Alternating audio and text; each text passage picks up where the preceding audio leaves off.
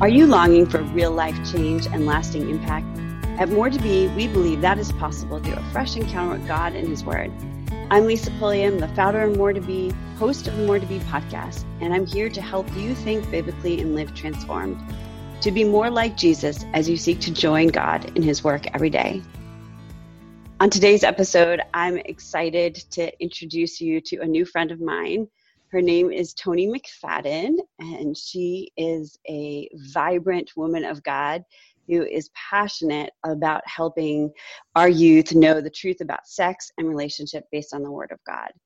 I had the opportunity to meet Toni at a conference back in, I guess it would have been February, and we're recording this now in April. And Toni did a workshop that she shared her testimony, which I never actually got to hear. So I'm excited to have Toni with us today and hear the play-by-play of her story and how come this topic is so important to her. Because even though, Toni, we got together for coffee, I still feel like I don't know your whole story. It's funny because I've done a few podcasts in the past couple of months, and every podcast brings out different aspects of my story. Yes. And like, this is why I need to write a book, because yes. so many details, and God has just been so amazing. And it's because of what the Lord has brought me through that makes me so passionate about sharing with the youth, because the things that I'm teaching them are the things that no one ever told me. And I believe that although we think our kids aren't listening to us, I think our voices as parents and as, in an older generation, that they do want to hear the truth, and we do have an impact on their lives and the things that we say to them. And so I just want to walk alongside parents and kind of reinforce what they probably already want their kids to know, but I'm not their parent, so they're going to listen to me in a little bit of a different way. But I love my presentation. I love the tools that I'm giving these kids, but I think what really makes what I'm saying believable to them is because I share my personal story. Right. And so, go ahead. No. I'm glad that you're going to be able to tell us about that today, and that we're going to be able to point parents and youth leaders and ministry leaders to you as another resource for this conversation about sex and relationships, which as you might or might not remember from our fun conversations together, and most of my listeners probably know this already, is that I spent 18 years at a boarding school with my husband. And so he was the teacher, and I was the one coming alongside these girls that came from all around the world, all different faith backgrounds, and would have these conversations about sex and integrity in how they carry themselves as women, and then even what type of relationships they would enter into. And then living in the boys' dorm, those conversations happened with the boys too, and it kind of busted all of the misconceptions that kids don't really want to talk about this. Yeah. Because whether they were guys or girls, they wanted to have this conversation, and me being female didn't make it awkward for the guys. And so I love that you actually give your message to both guys and girls together in various ages. So let's dive into that. First, maybe let everybody know about your current family and what that looks like inside Toni's house, and then give us the backstory of how you got to where you are today. Okay. Well, my house is a little crazy. I have 4 kiddos, ages 8, 7, 6, and 4. So it's never quiet. Yeah. In my house. Lots of activities, but it's so great. 2 boys, 2 girls. My husband and I have been married for almost 10 years. He is the president and CEO of Pennsylvania Adult and Teen Challenge. So his ministry is very powerful on the subject of addiction, and he has a powerful testimony as well. We probably won't have time to get into that, but day to day, I used to homeschool. I homeschooled for like 3 years, but then this year we kind of transitioned. I was like, time to go to school now. They go to a private school right now, and they're doing so well, and they're thriving there. And so I'm a stay-at-home mom, but on the side, I do speak. I do my program, which is called Relationships Matter, which you can find on TonyMcFadden.com. And that's where I will go to either youth groups or moms groups or church congregations, just speaking about my story. And a lot of times I have spoken my story at a congregation, and then at night, if they have a youth group, I could speak to the kids on my relationships program. So this all started for me a while ago, but I like to begin with how I became passionate about this was the story before I came to Christ.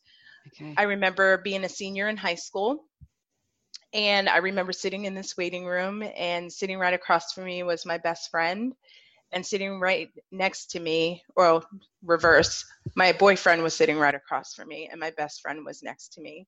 And I remember in that moment feeling like these are the closest people in my life, but I feel completely alone. Moment. And what I realized is I'm making a decision right now that I knew was going to affect me for the rest of my life. But I was in a moment of being scared and lost. And what I began to think is, how did I get to this place? And knowing what I know now, I think what brought me to this place started with decisions I started making in my life all the way back in middle school. I say in my program, each and every one of us is building a foundation for our lives. And we have a choice to either build on what is true or build on opinions or what we think is true, or which, in Matthew 7, I believe it talks about that, building that foundation, and either on sand or concrete. Yeah. I'm sorry if I got that reference wrong, but I know it's in there. No, actually, I think it's right, because this is so interesting you're saying this. In the More to Be Facebook group, I guess it's probably principle number, I want to say 16. We talked about this, building our lives on this foundation. Jackie, in our Facebook Live recording, if anybody's listening, they want to go find it, she kind of goes into this, like what is the foundation on which we're building our lives. And I always pay attention when a biblical principle comes my way more than one time in 1 week. I'm like, I'm listening. Yes. So go from there. So building on that foundation. And, a lot of us are born into a sandy foundation. And I certainly was. My dad was married or divorced twice. Okay. And my mom now, she is my mom. She has been my mom since I was 6, but it was a rough growing up for me. Okay. So I kind of had a sandy foundation laid out for me, but I truly believe that there comes a point in a time where you have to begin to build for yourself, regardless of what's been built for you. But for me, I tell my kids even this all the time. Who you surround yourself with tells a lot about who you are. So choose your friends wisely. And in middle school, I did not choose the right people to be around. And I became sexually active very early around that age. Because I was exposed to things that I probably shouldn't have been exposed to. And I thought to myself, well, I won't do everything. I'll just do some things. And because that's the crowd I was hanging out with. Yeah. And it's really easy to point your finger at other people. Like I remember saying, well, at least I didn't do as much as this person or this person. The self-reflection is actually a lot more difficult. And I didn't do that. And I kind of was just trying to figure myself out, because being in middle school, you are trying to figure out who you are. And if you're learning from who you're around, they know just as much as you do. So, I get into high school though, and I have my first real boyfriend. He was a year ahead of me, and it was my junior year. We met my sophomore year, and he was a year ahead of me, and we dated off and on for about 2 years. And to paint a picture of him, he was a high school quarterback, tall, handsome, my first real boyfriend that made me, I guess he was a picture of what I had always thought I wanted, but I didn't really know what healthy relationships looked like, because I didn't come from healthy relationships. Right. So I was trying to figure it out myself. So we started dating, and then it wasn't the best relationship. He did not treat me the way that I believe a girl should be treated. And he didn't have the best upbringing either. what got really difficult was my senior year, he went off to college. And I had this fear that he was going to leave me because he was going to be around all these older girls. And even though I didn't really have a biblical upbringing, because we went to church in phases. We would go to church, stop, go to church, stop. And it never affected who we were, how we made decisions, the way we looked at life. All I knew was, yeah, I believe in God. Yes, Jesus Christ died on the cross for our sins, but there was no relationship whatsoever. Okay. So for some reason, though, I had not done everything. I had not had sex, but I thought that maybe I should with him because I thought then I could keep him. Yeah. And we find ourselves sitting in this waiting room, and I'm sitting across from this guy who I've given my heart to, my emotions to, my virginity to, and I'm realizing I can't ever take that back. Yeah. But in this moment, I want to, because as I said earlier, I realize I'm making a decision that's going to affect me for the rest of my life. And unfortunately, that was to abort our child because I was scared, because I was fearful, because he said, you shouldn't keep it. And my best friend said the same thing. And they were the only voices that I heard. Words are powerful. Did you talk to your parents? I didn't. Okay. I didn't, because I was known as like the good one. And they wouldn't have expected this from me. And so I was scared to tell them about that. Yeah. And I just remember getting an ultrasound because they told me I had to be at least 4 weeks pregnant before they could even do the abortion. And I asked if I could see the monitor, and the nurse was hesitant to do that. But then she showed me and she said, see, it's nothing. It's the size of a pea. That's what she said to me in that moment. And in my teenage mind, that made me feel better. Yeah, sure. And so I went through with the abortion, but I remember, and this is not for all women, but for me personally, I felt the guilt right away. And I remember laying on the back seat of my best friend's car and us driving away, and my boyfriend and her having a conversation as if nothing happened. And I just silently cried in the back seat, thinking like, what did I just do? And I can't change it now. So that was really traumatic to go through, going through the abortion, going through it by myself, basically. And my boyfriend decides that he's not going to talk to me anymore after this. I'm aging myself a little bit, but we had beepers back then. So there was like no cell phones. So I would beep him, hoping he would call me back at home. And I would come home from school and there was never any messages from him. Oh, my word. And so not only was I dealing with the heartbreak, I was also dealing with the fact that we aborted our child, and that I was dealing with all those emotions by myself because I didn't tell anyone at the time. My life kind of spiraled out of control after that, even though I wasn't connecting the pieces at all. I was just going from meaningless relationship to meaningless relationship. And the two words I love to say, but God. I transferred after I graduated high school, I went to college for a couple of years in my hometown, but then I was like, I got to get out of here. I just got to get out of this town. And I transferred to Westchester University. And long story short, a friend invited me to Campus Crusade for Christ. And I remember walking into this room, seeing 200 students, mostly just raising their hands and praising God during worship. And the expression on their faces hit me so much, because my heart was longing for freedom, longing for something more. And I didn't know what that looked like, and I didn't know what it was, but they had it, and I knew that they had it. And I remember going back to my dorm room right that night, falling on my bed and just bawling my eyes out. And I didn't say like a sinner's prayer or anything. I was just desperate. And I'm like, I don't know how to change. Like, I don't like who I am, and I don't know what they have, but that's what I want. And I truly believe God saved my soul during that moment. And I felt like a hunger in my heart the next day that I wanted to know him more. And a friend that I met there at Campus Crusade that night, she led Bible studies at our dorm. And she came by and asked me if I wanted to go out to lunch with her. And lo and behold, she was the one that just started to disciple me. And God just put all these pieces together to help me to thrive and to grow in him.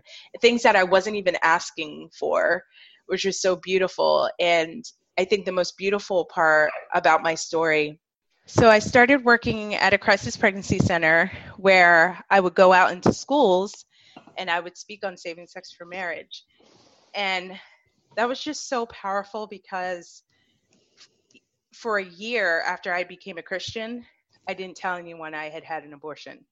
I was open to telling people that I didn't wait for marriage, but I thought that was the one thing Christians weren't going to forgive me for.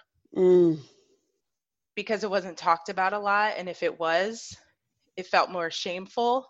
And so I didn't feel like open enough to be able to share that. But I remember a friend sat down with me who led this relationship education piece. And I remember sitting with her and her telling me about the program. And I just remember thinking in that moment, I'm going to tell this girl my story. I'm going to tell her everything. And after I told her, she said, and she started to cry, first of all, which was healing actually for me, that I didn't feel judged. But she also said, do you know how many girls need to hear your story? And right then I was like, okay, Lord, I'm going to trust you with the most shameful part of me to share if it's going to help other people. And before I shared in the classroom, I went home and shared it with my parents, which was very difficult to do because it's been years later.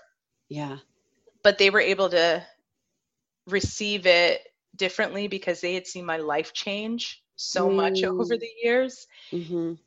But I also think it was hard for my mom because this happened right under her roof and she had no idea. So that mom guilt was there, but they knew what I was going to do with this. So, which most people probably wouldn't do.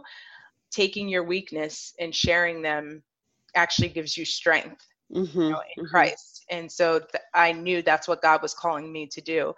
So I would stand in front of these classrooms and of teenagers, and I would share my story, and they were so appreciative of someone being vulnerable, being honest, and not putting up a perfect picture all the time, because no one's perfect.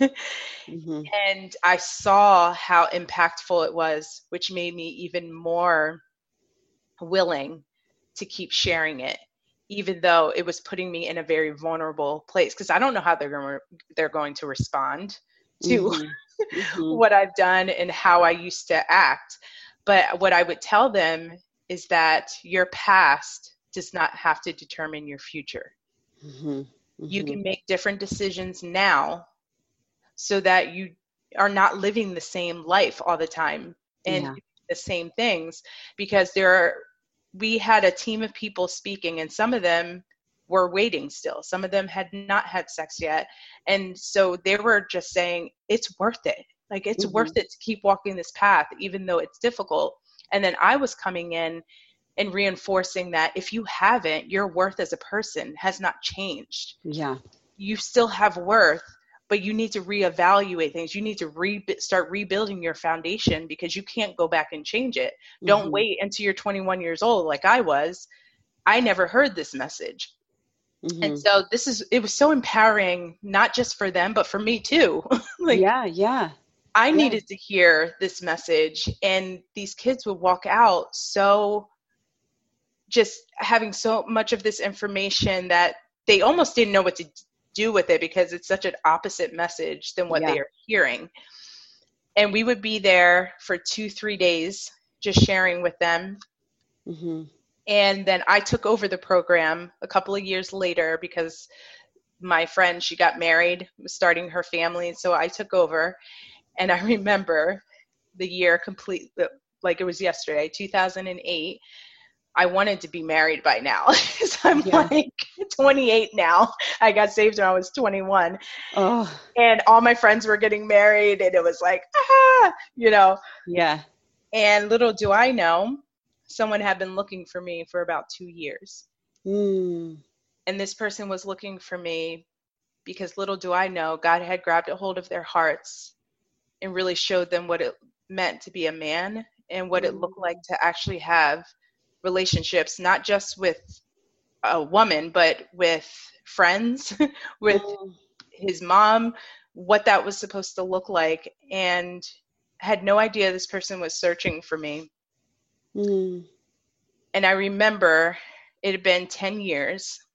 And I remember walking into a restaurant because he said, I don't want to say this over the phone to you or through a text. I would really like to see you face to face. So if you're catching where I'm going, the same man, and now I'll say it like this, the same boy who sat across from me in that abortion clinic, 10 years later came to me to apologize to me for the things that he put me through, and that he was so apologetic of the fact that he left me after we aborted our baby. And he is also the man that put a ring on my finger. We've been married for 10 years and have 4 beautiful children. And neither of us knew we were saved at the time. Yeah, that's amazing. And he would say that he came to look for me because he wanted to apologize, but he thought I was going to be married already. And come to find out I wasn't, and that I was a Christian, was like, okay, Lord.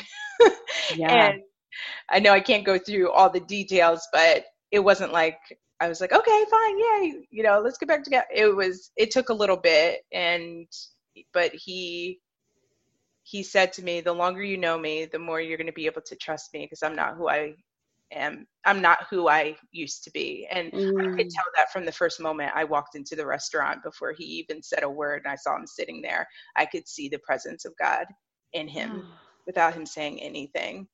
And so how redeeming is God to do that for us and give us 4 beautiful children. And that's the message that I'm sharing with these guys and these girls, is to tell them, like, it's worth it to follow Christ. And it seems like, oh, you have this perfect story, but I was single for 8 years before my husband came along. And that was me rebuilding my foundation and learning how to be on my own and walking out what I say to them.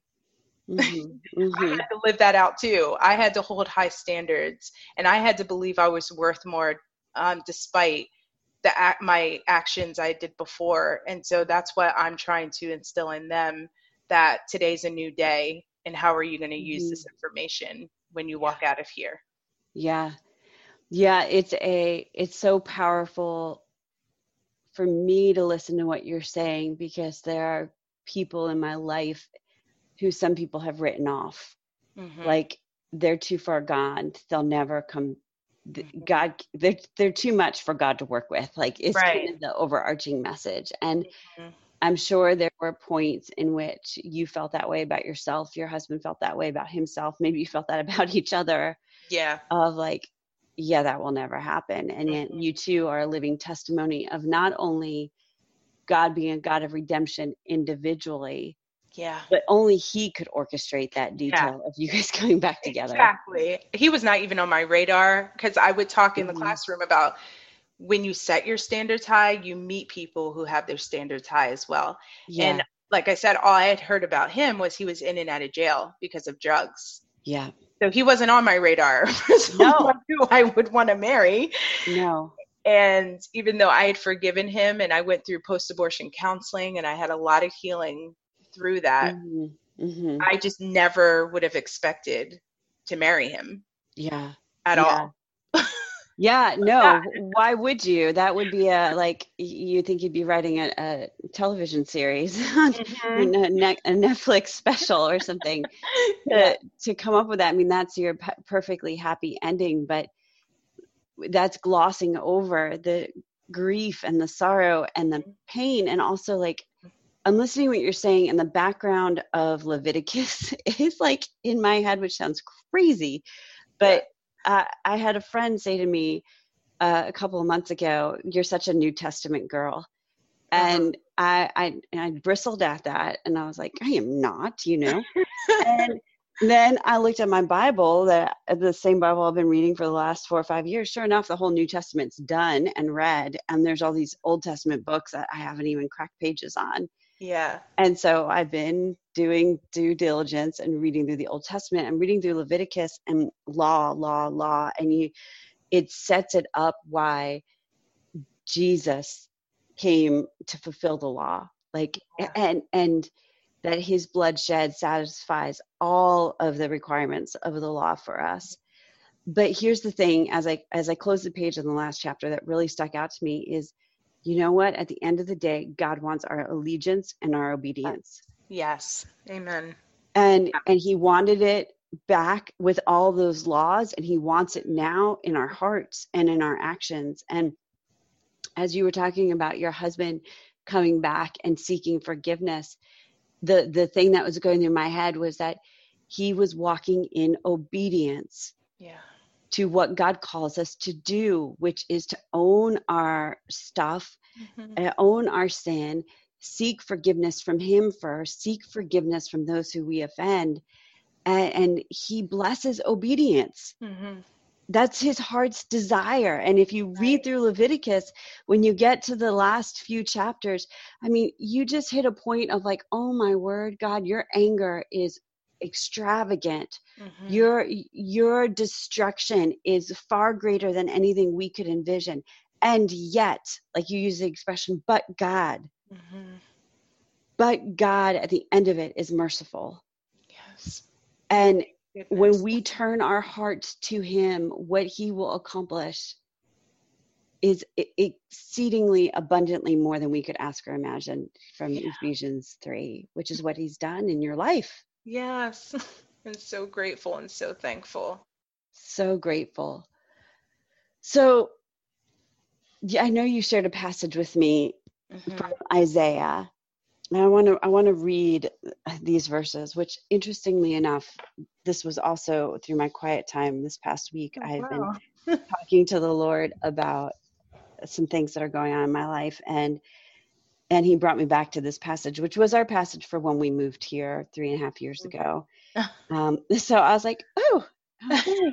What's going on? So in Isaiah 43, Isaiah writes in verse 19, "For I am about to do something new. See, I have already begun. Do you not see it?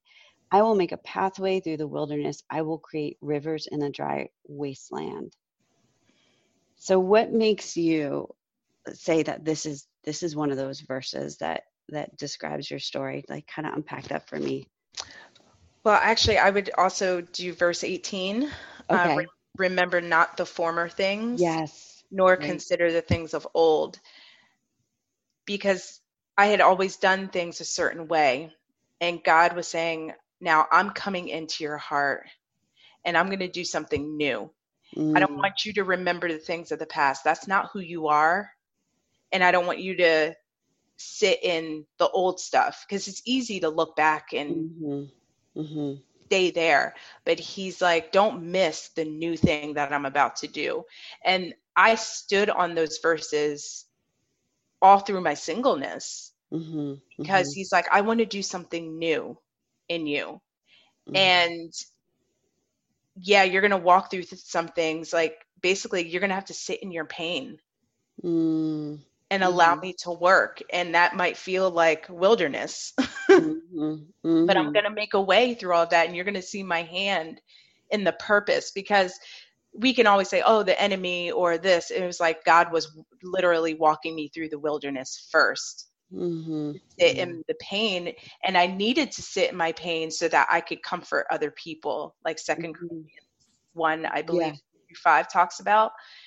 So I could comfort people with the comfort that I know that I received from him. Yeah, that completely makes sense. And I do think, like, you're talking about your sexual promiscuity and the abortion piece in your story that makes your story what it is, that God can heal that. And you said something earlier about like you felt like within the church that was a sin, a shame, so too great to give words to. Yeah. And so I love what we're doing here, saying no, that's not, we can talk about this.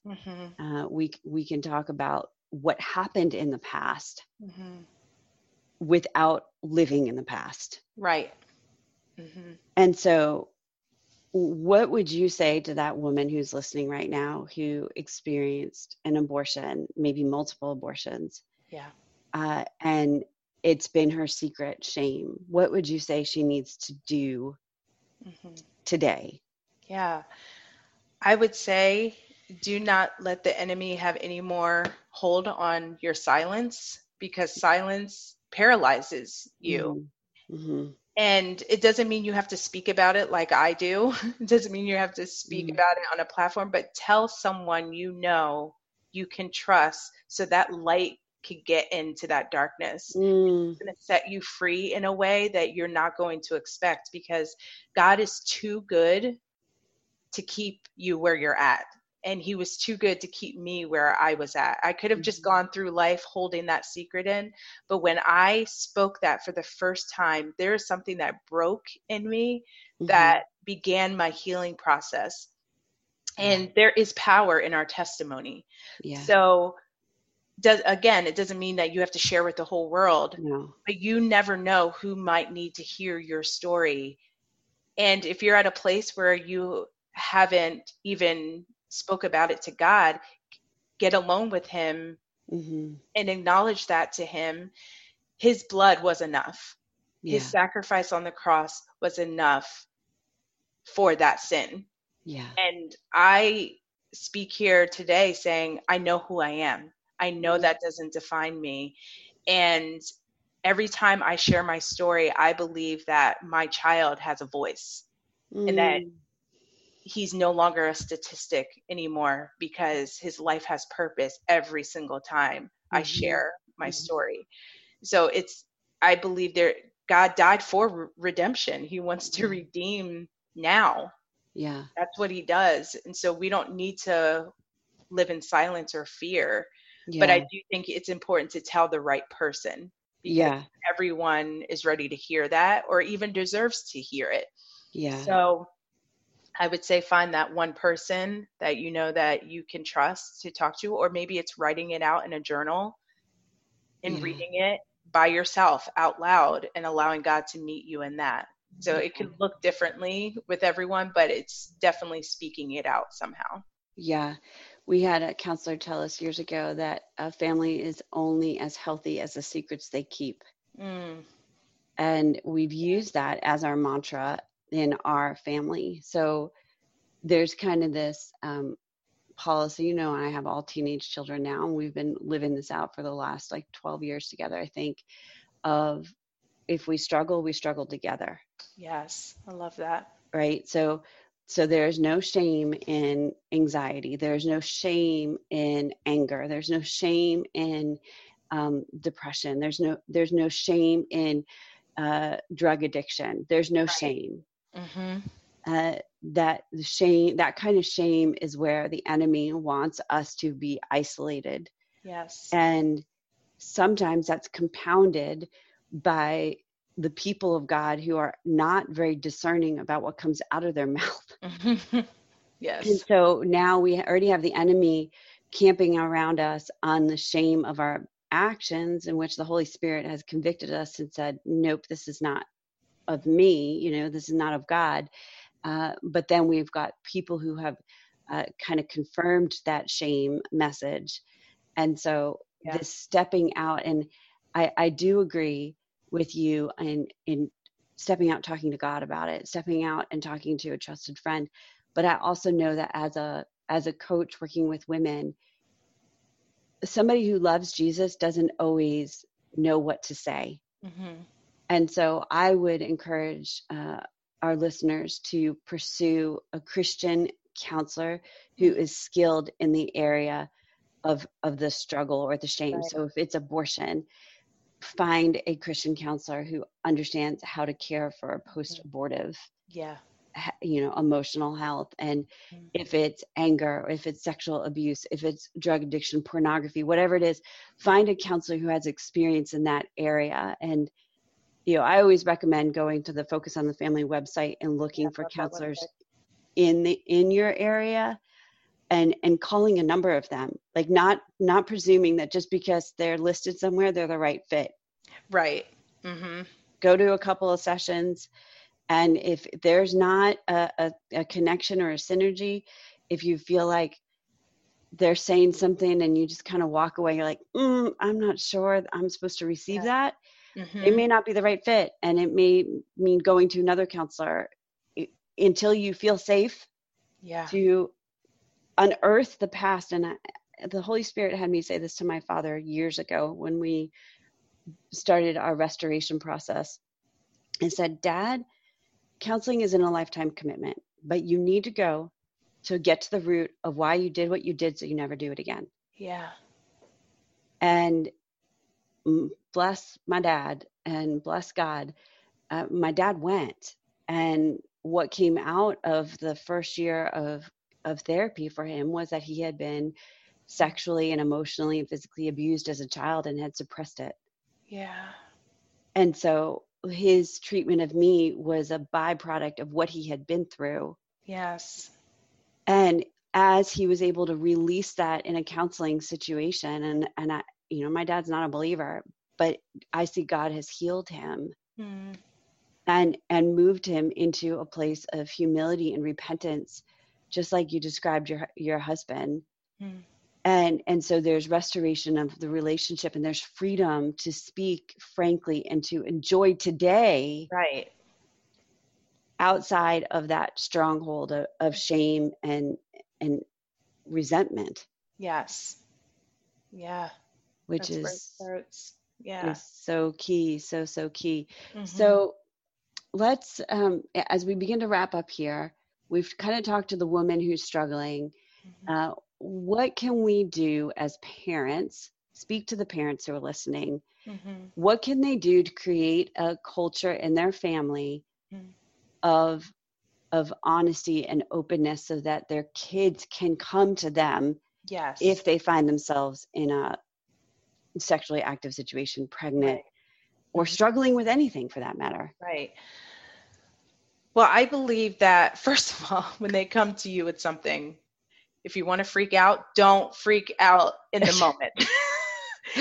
Freak out later. Yeah, right. Take it in, put your game face on, let them release, because they're also watching your reaction. Yep. How are you going to respond? Freak out later in your room when they're not around. Yeah. Right. And they pull yourself together, Right. My kids are still very little, but on the topic of sex and relationships, we don't want it to be this big sit down talk. We want it to be just ongoing conversation, just with things in life. Like, for example, something so tiny. My 8-year-old plays football, and some of the football boys were like, we're going to go look at the cheerleaders, something like that. And he went and told my husband, and that was a moment. My husband said, you know what? We don't treat girls like that. You're not going to go and do that. We're supposed to respect girls, and I don't want you doing that. And he's like, okay. He didn't this, it has to be this ongoing thing. And my daughter, she's 7, and boys were making fun of her teeth in class. She's growing into her teeth. She has her adult teeth. Yeah. And I remember I was doing her hair, and she was looking down, and I saw it. It was a moment. And she told me that, and I said, honey, you're beautiful, and you need to not worry about what they're saying. But in that moment, I felt like the Lord was like, go tell your husband, because she needs to hear from her daddy. And so he came down and he told her, he said, honey, let me see your beautiful smile. And she's like, no, like trying not to smile. And he said, look at me. He said, you are absolutely beautiful, and no one else's opinion matters but your daddy's. And it's like these little moments God gives us along the way that are shaping them, and the way that he treats me, the way that my husband treats me is saying a lot to them. But like you were saying, having that open and honest conversation all the time, not having things hidden, and being able to freely mess up too. Yeah. I'm not looking for perfection. I'm looking for you to walk in obedience, but if you don't, let's talk about it and why. And not just look at changing the behavior, but getting to the heart of things. And that just has to be an ongoing thing, and asking the Lord to help us in that, because being a parent is very difficult. It's so hard, difficult, and we need his grace to do that. But I look at my life and my husband's life, and we came from such rough backgrounds, yet God was able to redeem that. And my children have a completely different foundation, where they're very aware of the Lord. You know, my 8-year-old has gotten baptized. He will say, I love Jesus. I want to know Jesus. And we're discipling him right now, because that's what he needs. And just praying that it's not just about being perfect for Christ. He died so we could stand in his perfection, because we don't have it in ourselves. And so that's what we want to instill in him, of this is why you need a savior. Every day. And it's great because you're doing the things with your young kids that are very similar to the things that we did with ours. And with our older kids, I see the fruit of it. And you know, here's the thing, two things. When we've missed the window of opportunity, it doesn't mean the doors are closed. Exactly. And so there's one of the best ways to connect with older kids, like say, you know, our listeners are talking about their like 14, 15, 16-year-old, or even their 20-year-old. It's so fair and wise and reasonable to go to that child and say, hey, listen, I've been listening to this podcast. I realized like there were some things I just didn't know to do with you when you were little that I wish I would have done. And I'm sorry. And I would love to, you know, kind of just take you out for coffee and tell you parts of my story I've never shared with you before. Yes. That would be so powerful. Right. To begin that transparency, to begin that honest conversation, say like, I'd love for us to head in a new direction. I know it's going to take time. I don't expect you to be at the same place that I'm at today. But I just want to share this with you. I want to leave you with a perspective about your mom that maybe you never considered before, and know that I'm safe for you to come to. I love that. And so I think that, combined with, for parents of like tween and teenagers, we always think that the early years is like you have no freedom, no independence. You're like changing diapers, chasing toddlers, shuttling to games. And then all of a sudden they become these like tween and teenagers. And I feel like at the tween age years is this opportunity before they're often running by themselves, to make time for them. And so, you know, I just said to my leadership team the other day, I'm like, I got to cut out these Monday night Facebook lives. I've got to circle the wagons back around to being in the house at bedtime. Because that's when my kids want to talk. And so we have this thing that we've been doing for a couple months now, devotions with the kid, with the twins who are 13. And honestly, like it's taken, I think, 4 months to maybe read like 8 chapters of scripture. Part of that is because it's become talk time. And that is as important as the Bible reading, because I can infuse Bible truth in our everyday conversations with them. If they're not processing out loud what they're going through, the word is just mute at their age, I feel like. And even though they believe in Jesus as their Lord and Savior, that personal side of their faith in action requires that kind of discipleship mentoring that comes through conversation. And so I'd say, you know, mamas, put the brakes on busy and show up unscheduled, to create the, you know, I talk about this in our biblical mentor training, this kind of parakaleo relationship, which is this coming alongside. And when you have the coming alongside week after week after week, when the time for the rebuke needs to happen, it's emotionally safe. When the time for, challenge needs to happen, it's emotionally safe. When confession has to happen, it's emotionally safe because you've been doing this all along. Wow. Yeah, that's so good. Yeah. I love So there's hope. I think there's hope Yeah. for those of us who have done the things that we wish we wouldn't have done and are living on this side of it and creating new legacies. Yeah. Is the motivation. And then there's a hope for the parenting side of it, is that our kids are not too far gone. Right. And there are opportunities in front of us. Will we seize that? Mm-hmm. I love that so much. Yeah, because I mess up in parenting all the time. I'm like, I'm messing up my kids.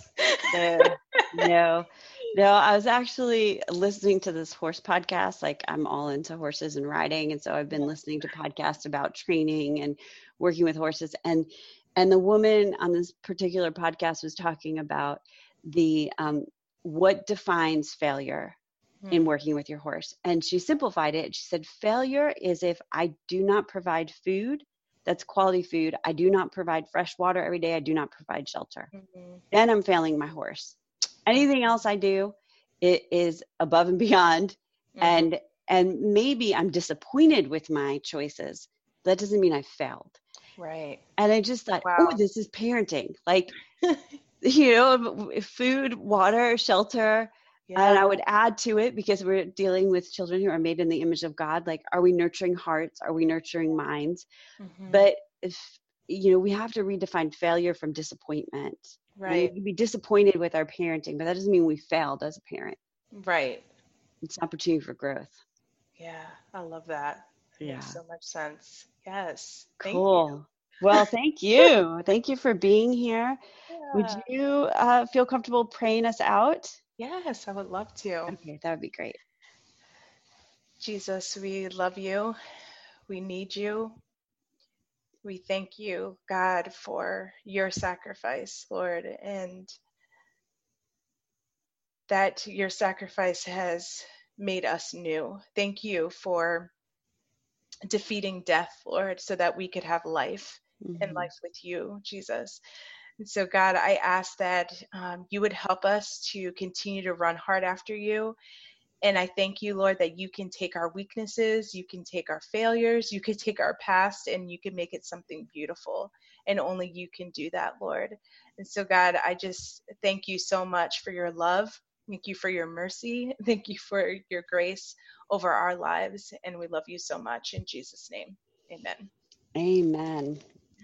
I'm actually, before I close us here, I want to read this as a blessing from the beginning part of Isaiah 43. And I'm going to change up the words a little bit so that it's specifically for us.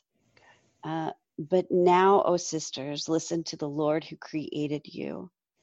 Sisters, the one who formed you says, do not be afraid, for I have ransomed you. I have called you by name. You are mine. When you go through deep waters, I will be with you. When you go through rivers of difficulty, you will not drown. When you walk through the fire of oppression, you will not be burned up. The flames will not consume you. For I am the Lord your God, the Holy One of Israel, your Savior. I have Egypt as a ransom for your freedom. I have Ethiopia and Seba in your place. Others were given in exchange for you. I traded their lives for you. Because you are precious to me, you are honored, and I love you. Do not be afraid, for I am with you. And I just kind of see that as a banner over what we've talked about, is going back to the place of knowing who we belong to. And you even said that. And what he wants to do with us. Good. So sisters, go study the book of Isaiah, read chapter 43. So good. Yeah. So thank you, Tony, for being here with me today. And thank you, everyone, for listening to the More to Be podcast. We are praying you've experienced a fresh encounter with God and his word during your time with us today. If you'd like to show your support for the ministry of More to Be and our podcast, we'd love for you to become a More to Be Sisterhood Circle member. You'll be blessed with our signature courses and resources while being a blessing to others. To learn more, visit moretobe.com/podcast for a special link just for our listeners. May you continue to think biblically and live transformed to be more like Jesus as you seek to join God in his work every day.